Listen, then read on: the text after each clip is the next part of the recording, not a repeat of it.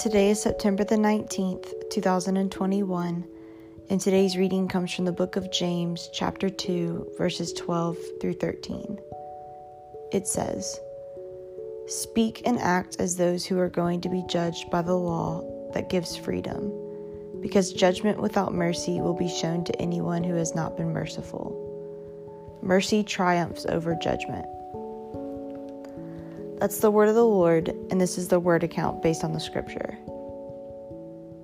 We are commanded to exude mercy, not judgment. So what exactly does that look like? It looks a lot more like empathy, not just telling others that they are wrong or right. We live in such a self-focused world that we so easily disregard other people's problems. We do not empathize, we either ignore or try to solve them. Solutions and avoidance are not merciful. In fact, they are the opposite. We have traded merciful actions for being incognizant. If our world could have one thing, I would choose empathy. Imagine if we all were patient, understanding, and really good at listening. Imagine if instead of emotional outbursts, we learned to sit with people in their pain instead of taking offense. What if we were more concerned with the players of the game instead of just who wins?